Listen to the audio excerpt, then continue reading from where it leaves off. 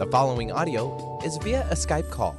Thank you, Eric Kramer. Hi, everybody. TGIF indeed. I'm Gary Mantz. I'm Suzanne Mitchell. Together, we are Mantz and Mitchell in your ears for the hour, if we're lucky enough to hold your attention. That's our intention. And we're going to be helped along in that regard by he whom we always rely on every Friday, of course. Bad boy Benny Mathers at the board. How are you, Benny? Doing very well, kids. And I kind of surprised you there last Saturday, didn't I? Yes, you did. We said hello to Mike, and you said hello back. And you know what? I recognized your voice instantly. But my eyes were rolling in two different directions because I said this makes no sense. Right? Mike went through a time warp, but he went the other way. He got younger, I guess. Right? Let's do the time warp again. Right. Yeah, it was nice to come in on a Saturday. I was actually helping out Christine Upchurch for a little bit, so I had stopped in for a minute, and of course your show was starting in the background. I ran in, and I'm like, can I say something really fast? And he's like, okay. He was really warmed. He warmed up to it. It was fine. Yeah, I good. did want to ask you really quickly, Benny, the weather out there, is it starting to feel like summer out there? It's gorgeous today, partly sunny, running up to a good weekend. It's not going to be blistering yet. I'm hoping. I mean, a lot of people are, but we're fair weather people around here anyway, so. That's right, that temperate zone, which Yeah. I envy this time of year. I love the winters in Florida. Oh. Suzanne and I reside in Sarasota, but I'm telling you, every summer, the big yellow crayon comes out in Seattle, and we pretty much have that, only it's more of a burnt orange all the time in Florida. And more than ever before, we moved here in the summer of 2011, more than ever before, Suzanne, I am hearing on the news and reading, looking at the map on the 11 p.m. news about the heat index. Well, the heat index today got up to 111. Feels like temperature. Tomorrow will be at least 105, and with a real temperature of 94. I'm just going, no, this is the time to be planning vacations. That whole feels like comment or adage, it blows my mind on why they keep doing that. It's fine. Just tell them the temperature. We all know everyone's miserable over 85 anyway. So it's just say that. That's right. If they wanted to have a meteorological misery index, now that would count for something. Oh, do it, Gary. Put one together. Another job for me. Okay. Always great to talk to Benny Mathers and to have him with us. Today we're going to be talking to a gentleman who is a metaphysical sophisticate, in my opinion. Suzanne, I haven't used that phrase regarding this gentleman before, but I think it's fair to say he has a sophisticated understanding both of the world as we see it, experiencing it, but also of metaphysical principles. I think that's pretty accurate and very nice. Why don't you introduce our guest today, and let's bring him on. I've got the short version of his mad props right here. Garnet Schulhauser is a retired lawyer who lives near Victoria on Vancouver Island with his wife, Kathy. After practicing corporate law for over 30 years in Calgary with 2 blue-chip law firms, he retired in 2008, and his first book, Dancing on a Stamp, was published in 2012, and he's been dancing ever since. And since the release of his first book, Garnet has been active with book signing tours and speaking engagements. He's been interviewed on over 130 radio talk shows broadcast from studios in the U.S., Canada, the United Kingdom, Ireland, and Australia, basically your English-speaking world. And he's going to speak some serious metaphysical English to hear. What he has to say and what he has to present is an adventure every time we are joined by Garnet Schulhauser. Sir, we're glad to have you back once again. Well, thank you for inviting me. I'm delighted to be here again. It's becoming a very nice practice for me to be on your show, and I enjoy every minute of it. This is show number 6 for me on your show. Well, very good. He's keeping track now. Well, so are we. I didn't happen to look it up, but I trust him. It's 6. If he says it's 6, it's 6. He's a lawyer. Yeah. That's right. I would not lie about that. We have talked about your books before, Garnet, and we've kind of moved from talking about, what is in your books, which we are happy to tout on our marketing break. But also we've kind of moved into this metaphysical conversation about the world. And Gary and I were talking earlier today and saying, what should we discuss with Garnet? And we each came up with some ideas. And so if it's okay with you, Gary, I'm going to start. Please do. One of the things that we talked about that we just like your opinion and insight from when you have worked with your spirit guide, Albert, your wise spirit in disguise. Did you get a sense about these? Are there shifting power centers that go on in the world where it seems as though the power goes kind of from place to place to place? I know with economic centers, what went from Europe to England to New York continues to move west to developing countries. And I'm just wondering if you get a sense of waves of things that are strong at some point, weak at other points, and if you have a sense about how it is that the world works in that way. Does that make sense? Yeah, I totally understand you. Albert doesn't typically get into political sort of oriented conversations with me. He tends to stay away from it. But I will pass along one story to you that he and I raised the issue with him, and I said, Albert, there's a lot of angst in the world these days over the current president of the United States, Donald Trump. And can you tell me, shed some light, like what is happening? Is this the beginning of the end or the end of the beginning? What's happening in the world? He said, let me give you a metaphor. He said, imagine that there's a man pushing a wheelbarrow down a path in the field. And in the wheelbarrow is a bunch of very fresh manure. It's stinky, it's odious. No one wants to be anywhere around it. But then eventually the man stops, tips the wheelbarrow over, dumps the manure into the field, and a little later the rains come and dissolve the manure down into the soil, and in a couple of weeks a bunch of wildflowers spring up. And that was his metaphor to say, it may seem awful right now, but it'll lead to new things and good things. So anyway, I just passed that on. That's really the only political comment I have in terms of world power, but I thought it was quite interesting. Well, you know what, that was so perfect for the kinds of things that we were talking about and thinking about this morning. And one of my notes says, are we birthing a new system? Which is kind of like that dumping the manure and having some flowers or some nice things come up out of it. It feels for us as though we are birthing a new way of being, and in that new way of being, that some of the old ways are going to, be rained on and go away, as far as being so strong as we're coming up with something brand new. And I didn't want to make the conversation only about what's happening in the United States, because we were kind of taking a world view of this. And the sense of it that I have, and let me see what you feel about that, is this idea of, dumping the manure and then having good things come about.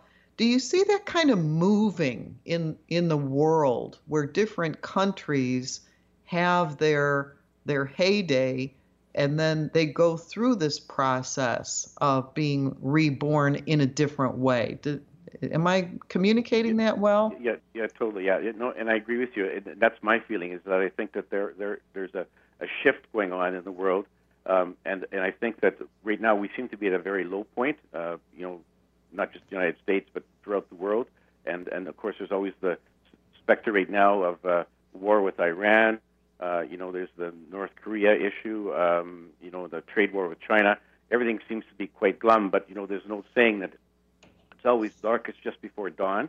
And my feeling is that we're going to undergo a shift, a positive shift, and I think it'll start in the United States, and then gradually it'll move, and there will be sort of a rebirth, a rejuvenation of some basic moral principles that we should all adhere to. And I think it's coming. And I think part of the support for that are are the people throughout the world, and this is in all countries, where people are trying to raise their vibrations, and in fact are doing so. And the more that the vibrations are raised, then the less likelihood there is of violence and fear and anger, and more embracing of love and compassion and forgiveness. So I think that it's a bit of a grassroots movement, which is slowly taking effect. And according to Albert, he says, be optimistic. Things are shifting. They are going to get better, and stick with it. And you have to sort of tough it out. And the dark clouds will eventually disappear. The sun will shine, and the flowers will start to bloom again. And so I think that's a very positive message.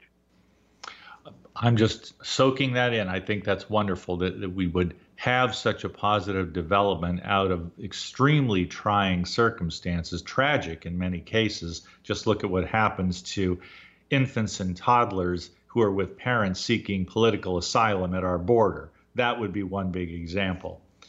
So I hope we don't fire so many missiles at Iran that we can't afford the soap and the toothpaste and toothbrushes for people who come to us fleeing for their lives. That's just my personal take on it. But I did want to go much beyond that, Garnet, if we can stay with this for just a few more moments. It's interesting to me how the equal and opposite reaction principle plays into world affairs, geopolitics, because people say Donald Trump, yay, or Donald Trump, boo.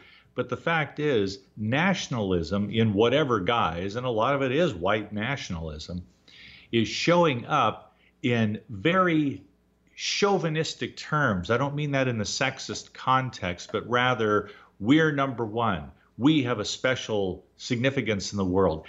With the United States, always, we see ourselves as the greatest living democracy, the biggest, the best, and when necessary, the baddest. And then you have Marine Le Pen in France. You have Nigel Farage in England, the UK. You have even in places like Austria, and they know more than a little about dealing with nationalism and the encroachments of greater powers than themselves. You go around the world and you see various countries. Germany, they deal with that on a regular basis. Neo-Nazism, for example.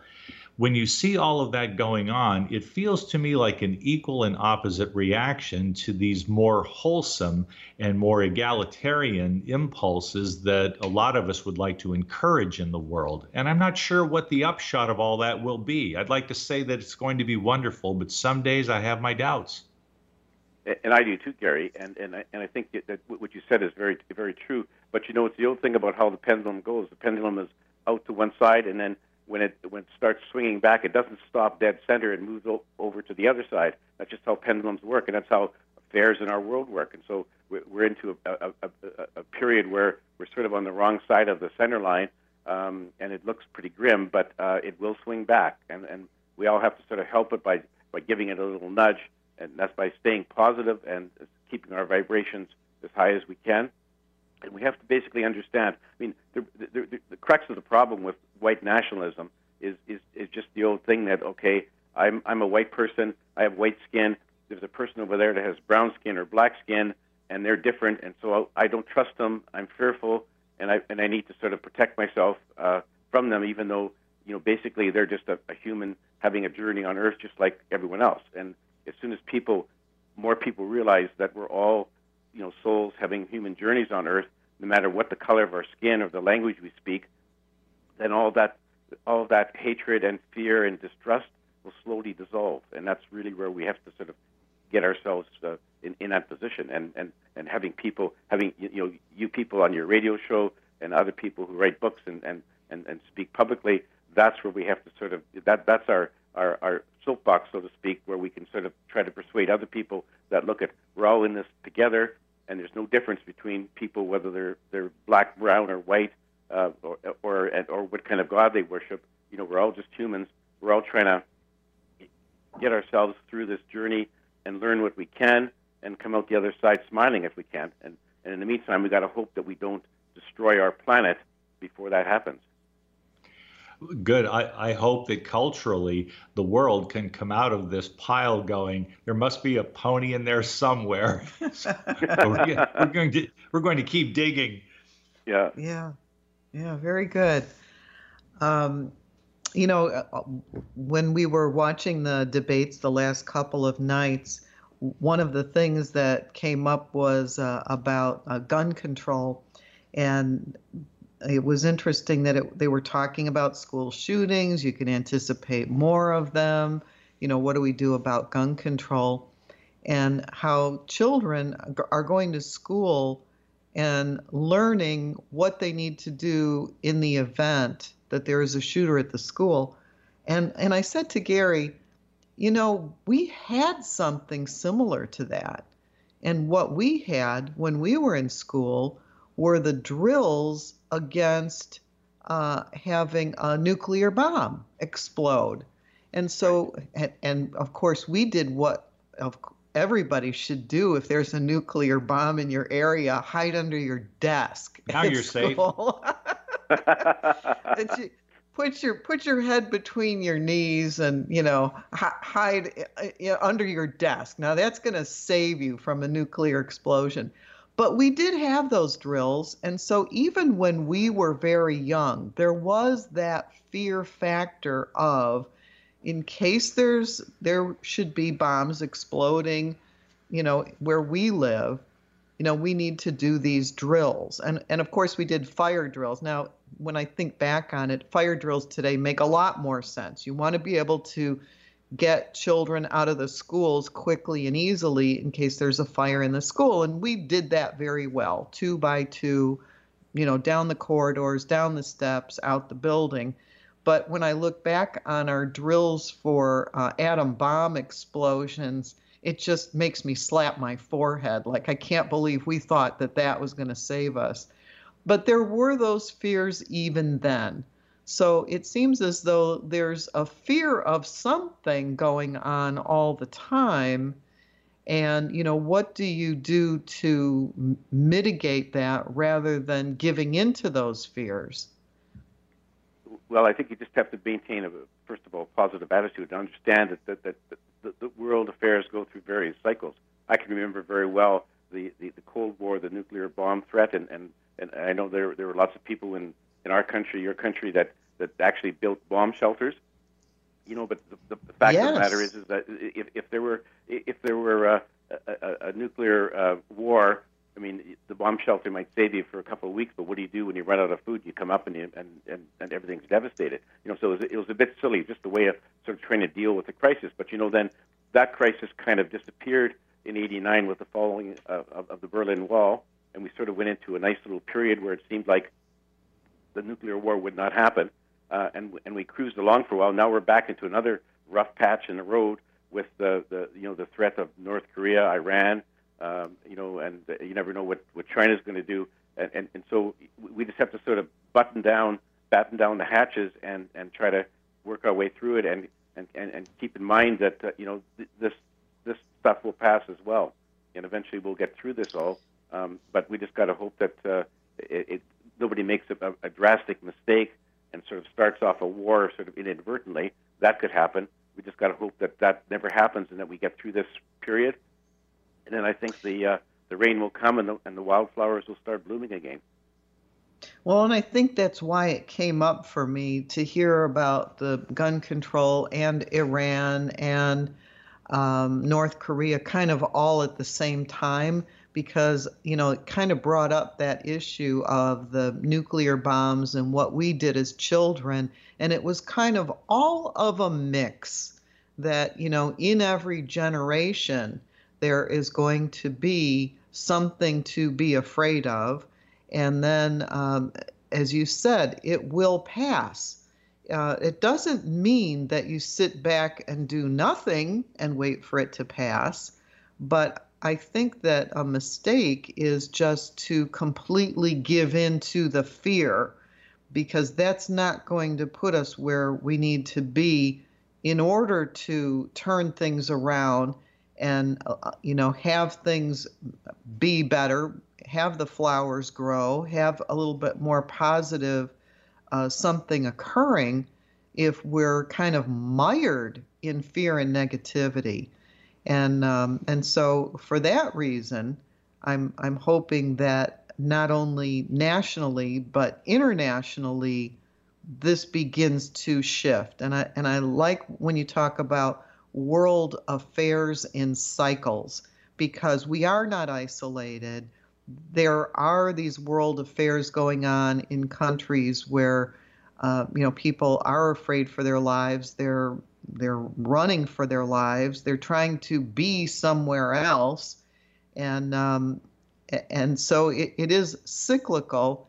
And when you're saying, keep your vibration high, what are some of the things that we can do to keep our vibration high and not get into the fear and the anger of what's going on? Well, the worst thing that can happen is to allow the fear to sort of overcome and rule our lives, and that's an easy thing to do. If you listen to the nightly news, most of the time the stories are all negative, and if you just and they usually don't dwell on the positive stories. But Albert says there's a lot more positive things going on in the world than we ever hear about, and we always hear about all the negative things. And of course, if you listen to that and come to fear, then if fear takes over, of course, then it affects your whole life. It affects you, your outlook. It affects your relationship with your spouse, with your family, your neighbors, and your coworkers. And that sort of fear can kind of ripple around and cause more problems than it really deserves to cause.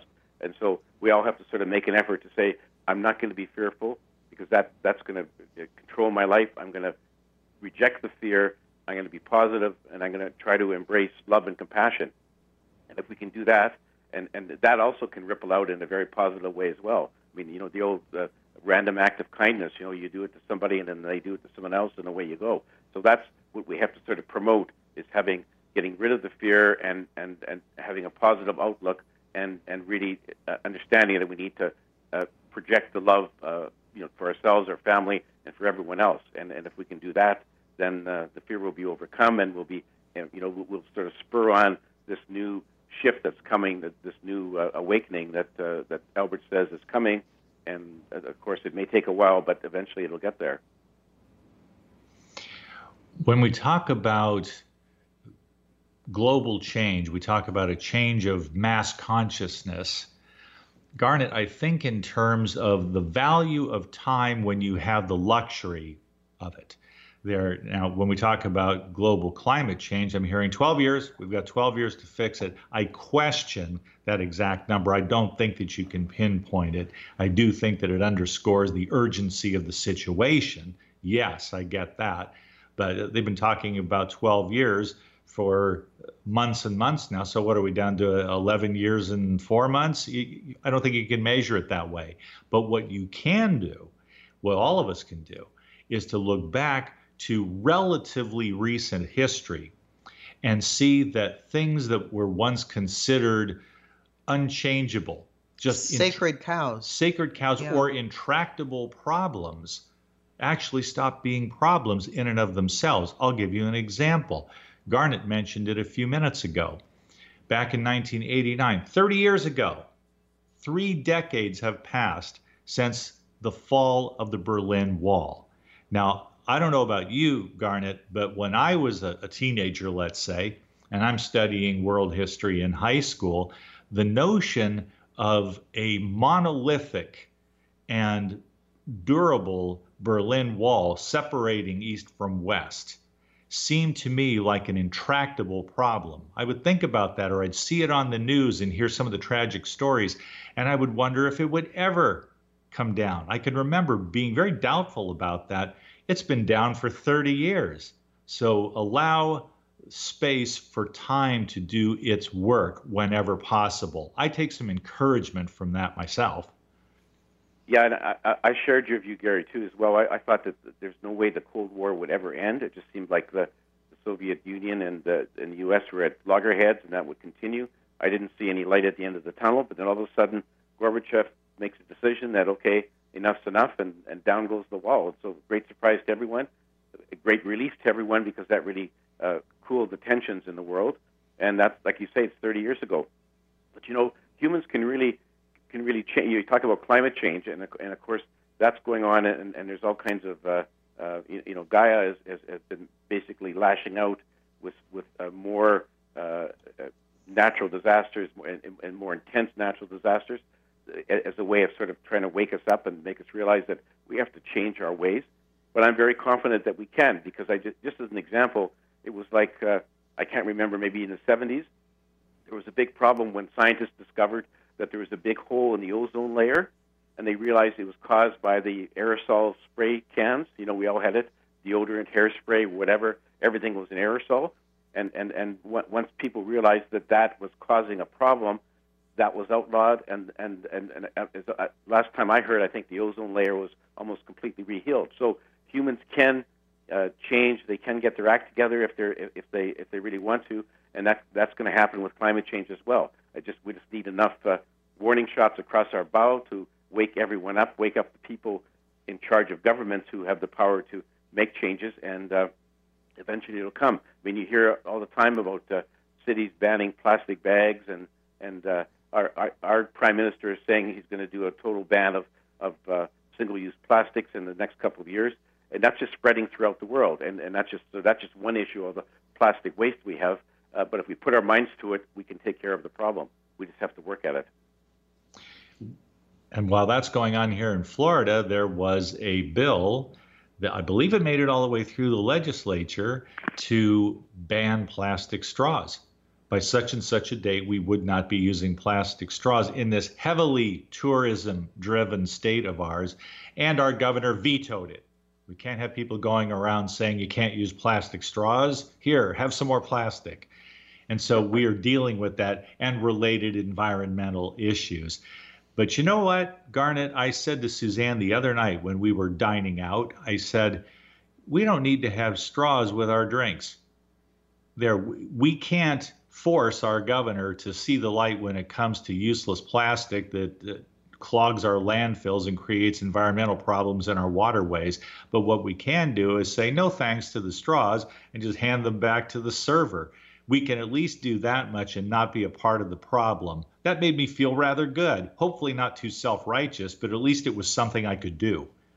Well, everything has to sort of start with baby steps, and you take a step at a time. What you did was great, and if people around you see that you're doing that, maybe they'll do the same. Eventually the message will get through to the high levels of government that, okay, people do not want plastic straws. We don't need them, so quit making them and quit clogging up our landfills. So it has to start somewhere, Gary, and good for you that you did that. Excellent. We are talking with Garnet Schulhauser, a lawyer from Vancouver, retired lawyer from Vancouver, also very metaphysically inclined. One of the things that we like about Garnet Schulhauser is that both his left brain and his right brain work perfectly. So we will have more questions and more conversations on the other side of this break. Thank you for listening. We'll be back in a couple minutes. The preceding audio was via a Skype call. Staying connected with Gary Mantz and Suzanne Mitchell is easy. Just go to mantzandmitchell.com for the latest info on topics and guests. Friend Gary Mantz and Suzanne Mitchell on their Facebook pages and like the Mantz and Mitchell show page at facebook.com/MantzandMitchell. If you're on Twitter, share a follow with Gary and Suzanne at Mantz Mitchell. Join Gary and Suzanne Friday and Saturday mornings at 10 a.m. for an unusual show that covers everything from personal growth to the paranormal. Here's an amazing act. Here's a tremendous act. Here's a startling act. The amazing, the thrilling, the greatest, spectacular, incredible, exciting, wonderful, world-famed, most unusual novelty act. The home of the A-team of Alternative Talk is mantzandmitchell.com. Heard right here on Alternative Talk 1150 AM or streaming live from your computer anywhere. On Friday, Mantz and Mitchell welcome back Garnet Schulhauser from Vancouver, BC for another round of metaphysical Q&A. On Saturday, Shauna Fisher talks to the animals, both on this side of the veil and the other side. What are your fur babies trying to tell you? Bringing you fascinating talk since 2007. We are Mantz and Mitchell, Friday and Saturday mornings at 10 on Alternative Talk AM 1150. Talk radio with a purpose. Alternative Talk 1150. Welcome back to Mantz and Mitchell. We're talking to Garnet Schulhauser, which is always a pleasure. He is an esteemed man of the law, of letters, and of metaphysics. So this is some high-octane conversation we're having. And if people would like to connect with you, Garnet, what is your website and what is the best way to connect with you? Are you on social media? Tell our listeners if they would like to get to know you better through online, how they would do that. Well, the best place is to start at my website, which is garnetschulhauser.com. That's hard to remember, but if they Google Dancing on a Stamp or any of my book titles, you'll get to my website. There I have links to all of my social media sites like Facebook and LinkedIn and Instagram and YouTube. And on my website, there's descriptions of all my books. They can watch a book video for each of my books. My YouTube channel is linked to my webpage. And on my YouTube channel, I have the recordings of all the radio shows and interviews I've ever done. So people can just access it right there in one spot. And if people want to contact me personally, my email address is on my website, which is contact@garnetschulhauser.com. So I'm happy to hear comments or questions from your listeners. Thank you for that. You know, it's interesting to Gary and I, and we've talked about this before, that you had a career, a long career in the law, and then after your encounter with your wise spirit in disguise, Albert, you took this other turn.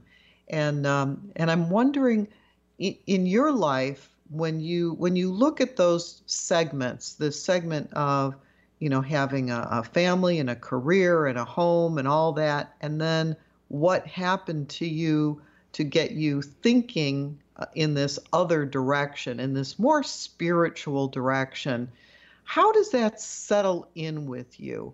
Do you see conflict? Do you see wholeness? What is it when you have two things that are kind of weighted equally? How do those two parts get resolved and reconciled with you? Well, you can't really reconcile them because where I am right now and sort of in my spiritual track, quite a bit different from when I was practicing law. But I think that, and I've asked Albert this, and he said, well, the practicing of law was sort of the lead up, the laying the foundation for the next part of your life. You know, and when I was practicing law, I was very much of an A-type personality, stressed out. I was arrogant, condescending. You know, I met Albert. He confronted me in his disguise as a homeless man. Before I met him, I would look at these people on the street. I'd often encounter them, and I would think to myself, you know, why don't you get a job like the rest of us, you bum, and quit living on the street? I have a totally different attitude now after meeting Albert and understand sort of how the world works, how the cycle of reincarnation works. And so I'm on a totally different path. And so I can't reconcile my law practice with where I am now, but I have to just recognize that that was sort of a first stage of my life, and now I can actually appreciate better where I am now because of what I did for the first, 30-some years of my life. And so there's quite a change. The change is much more for the better. I look at people much differently because I understand now, who we are and what we're doing here. Whereas before practicing law, it was sort of like I need to do the best for my clients and make as much money as I can and get the big house and the cars and all that sort of thing. I was very much of a materialistic sort of pursuer. Not so much anymore. I realize it's all fleeting. I mean, whatever we have here on this journey, it stays behind. You don't take it with you, and for that matter, you wouldn't want to take it with you because there's nothing here on this planet that you would ever need on the spirit side after you pass. But it just, for most people, they don't quite realize that, and it's sort of like you hear the saying, "You only go around once, so you might as well make the best of it." Couldn't be further from the truth because you actually go around many times as you like, and whatever happens here stays here, other than the lessons that you learned. And so it doesn't matter if you're a billionaire, you don't take any of that with you. If you're a poor pauper living on the street, you don't have to continue that once you pass on, and you just have to recognize that there's a difference between life on earth and life back at home on the spirit side. And so for me, meeting Albert was just an amazing transformation, an amazing change, and now I look at things very much differently. And I actually, when I look back at my law practice, I often chuckle when I think about some of the things that I did, some of the things that I thought, my way of life, and I just look at it and say, okay, well, that was an experience. Hopefully, I've learned something, and now I'm on this new course, and that's where I want to be. Okay, so what is the answer to the question? What are we doing here? Well, what are we doing here? We're all here on a journey. Like we're all eternal souls, and we all came from the spirit side, which people say, home or beyond the veil. And why we came here was because we wanted to learn some things, experience certain challenges that we could use to grow and evolve. Like our purpose really is to continue to acquire knowledge and wisdom as souls, and we do the sort of the fast tracking of this acquisition by incarnating into denser planes like planet Earth, which is one of the toughest schools there is. And so we each chose voluntarily to come and to choose the life that we have. We pick out the place we're going to be born, the first language you learn, the identity of our parents and siblings, friends, relatives, and that sort of sets the stage for where we think we want to go. And then when we get here, unfortunately, we don't remember why we came here, but we have to sort of try to struggle and flounder around somewhat blindly to try to find our path, find the path that we intended for ourselves. But not to worry, because as Albert says, no matter how many wrong turns you make, no matter how many times you go off course, you're always going to learn something, whether it be a good event or a bad event, and there's never sort of a wasted life. And so you're always going to grow and evolve to some degree. When you finish this life, Suzanne, you look back at the life you just finished, and you look at the good things you did and the bad things you did, and it's a learning tool. And then you can say, okay, well, do I want to go back to jump into planet Earth again and try some new challenges, or do I want to say bye-bye, so long, and I'm going elsewhere? So it's entirely our choice, but we do it in order to grow and evolve. And so, and a lot of people have said to me, well, why, if you can choose your life, why on earth would you choose to be a blind beggar in Calcutta? And it seems very strange, because if you have your choice, why wouldn't you choose to be Prince Charles? But there's very good reasons for it that we don't remember. The person who chooses to be a blind beggar is obviously a very courageous soul who wants to really have experience a very tough existence on Earth, so that they can see if they can get through it without, with a smile on their face and with love in their hearts. And so that's what we're all trying to do. Now that leads me to ask you, Garnet, if I'm a blind beggar in Calcutta, man, did I make a wrong turn in life, I figure, or I was born into that, which to me, looking at it metaphysically, presupposes the element of choice. And I'm curious to know how you feel about it, or what you've been able to glean from your own spiritual contacts. If somebody is born into the royal family, or they're born a Rockefeller, or born a Trump, that's one kind of experience. If you're born among the poorest of the poor in Calcutta, that's quite another kind of experience. Have you ever gotten any confirmation as to the possible element of choice in order to either deal with karma because of some past wickedness, if reincarnation actually exists, or is there an accelerated kind of spiritual growth that can only be obtained by having particular kinds of lives or lifestyles on this planet? Well, it varies with each soul, because everyone has a different journey. Everyone's had different past lives. And so, and of course, we do create negative karma as we go through. I mean, we've all done a lot of bad things. And I've had a number of past lives. I don't know about the details of all of them, but I know that we've all done some very bad things. And that when we finish those lives, we sort of look back at it and say, okay, well, I was a pretty mean son of a gun there, and I did some awful things, so I'm going to jump back in and try to do better in my next life, try to erase some of that negative karma. And so it's different for every soul, but the whole purpose is to try to acquire knowledge and wisdom and to grow and evolve, so that we can sort of raise our level of advancement as souls. And for people who have gone through a number of very harsh lives, that may be a result of something they did in previous lives, where they were very wealthy and they were very cruel to people. I know one example that Dolores Cannon, the founder of my publishing company, she said in one of her sessions was that there was this lady who was born blind, and during a session they inquired to her higher self as to, why did this happen? Well, it turned out that in the previous life she had been a wicked tyrant who enjoyed poking out the eyes of her prisoners. And so having done that, she decided, okay, well, I guess I need to see what is it like to live as a blind person. That's a very simplistic explanation, but those are the kinds of things that souls sort of take into account, when they're planning their next life. And so, the blind beggar in Calcutta chose that life maybe because in a previous life he or she was a very rich person who was very cruel to poor people. And so you don't really understand what it's like to have the shoe on the other foot unless you actually experience it. And so those are a lot of the factors that go into play when we're choosing our next life. But all of it is just for a very positive sort of moving forward and advancing our interest as a soul. And the good thing about it, Gary, is that no one makes us do it. It's not forced on us. No one says you have to go back and be a blind beggar in Calcutta or a quadriplegic or whatever other affliction that people may have. You choose that for yourself. And if you don't feel like you're ready for that, you just pass on it and go ahead and have a different life, an easier life.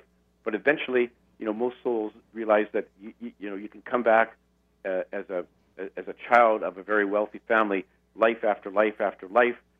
After a while, you're going to realize, well, I'm not really learning all that much, and I need really to change my whole tactic and try to learn what it's like to be not somebody who's wealthy and well off. And wealthy people also have their own challenges. I mean, it's not like you can look at Prince Charles and say, wow, what a cushy life he has. He has 150 servants. He even has a servant who squeezes the toothpaste onto his toothbrush. And you can think that's a pretty cushy life, but he has his own issues. He has his own problems, and you can't just judge by looking at somebody as to whether or not they're having a great life or a harsh life or what their problems are. And I remember mentioning that to somebody at one of my conferences when I spoke about how I said to Albert, well, how come I couldn't, be incarnated? Why didn't I choose to come back as Prince Charles? And a lady in the audience spoke up and said, you wouldn't want that because then you'd have to put up with Camilla. In any event, yes. A short aside. So anyway, everyone is not as they seem necessarily. The blind beggar in Calcutta may in fact be happier than Prince Charles. We don't know. I mean, and they all had good reasons to choose whoever they incarnated into. And so, and you chose your life, Gary, and so did you, Suzanne. You're not allowed to know exactly why or what lessons you were supposed to learn or what path you're supposed to follow. That's what makes it such a big challenge on planet Earth. But you're, as far as I can tell, you guys are doing very well, and so hopefully you're on the path you chose for yourself. What's interesting about what you said, Garnet, is that Gary and I have heard something similar before from at least one other guest, maybe more, that we are looking for a variety of experiences over several lifetimes so that we will sometimes have a life which is the opposite of what we had before, where abusers will become victims and victims will become abusers. And it's like in all of these human experiences, it seems as though in order to reach some kind of enlightened state, like a permanently enlightened state, it's as though you need to experience everything and not just a single path. And as you said, you could have several lifetimes which are all very luxurious,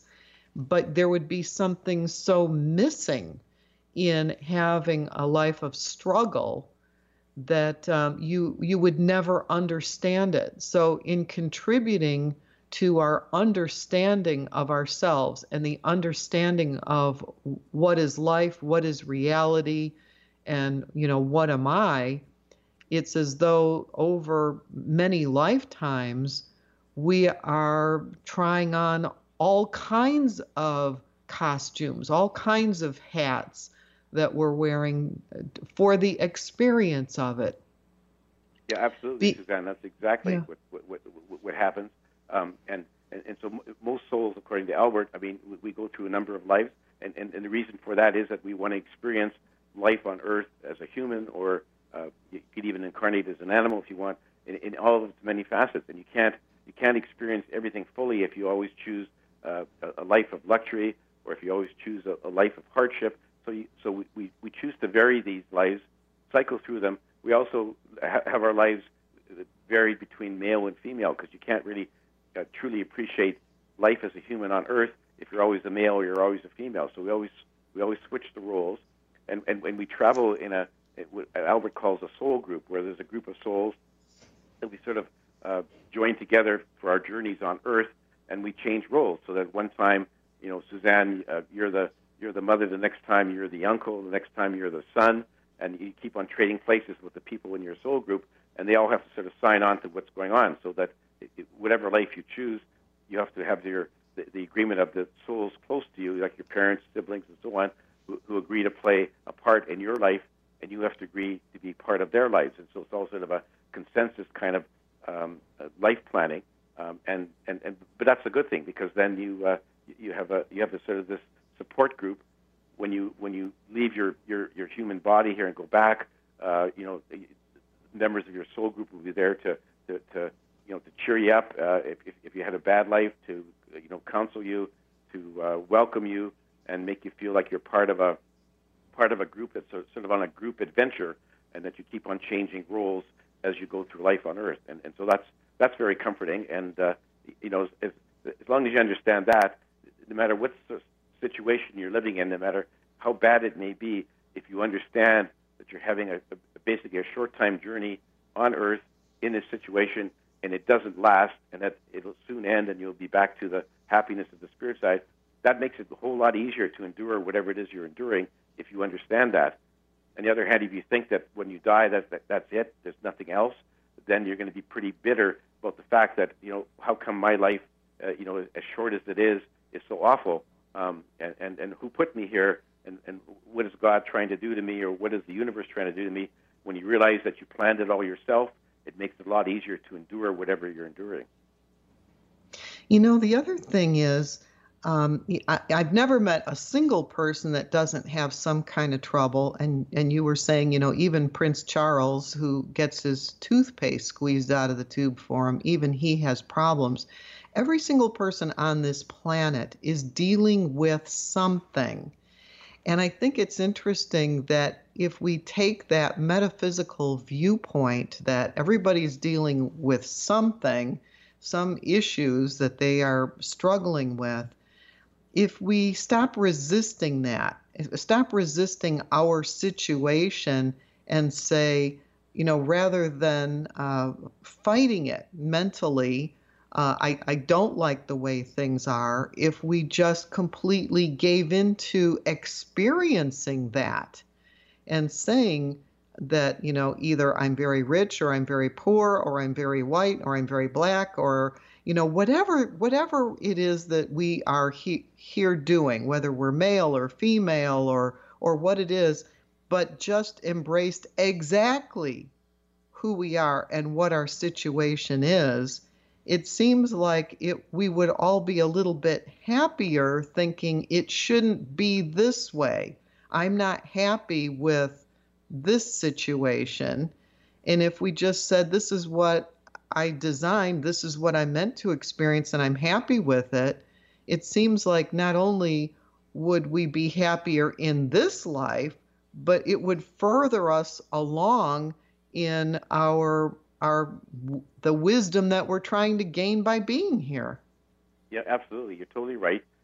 And that's one of the big things, and that's certainly one of the things that's really changed my life, is when I realized who I am, why am I here, and I'm here to learn and to grow and evolve, and that when bad things happen, I say, okay, well, there's a lesson or something for me to learn from this, and if I have the right attitude to say, okay, I may not like what's happening to me, but I know that there's a reason for it, and it's not going to last forever, And so if you sort of take that attitude, then, yeah, you are much happier. You get through life, with a whistle and a song, as opposed to being, wallowing in self-pity and wondering why the universe is so mean to you.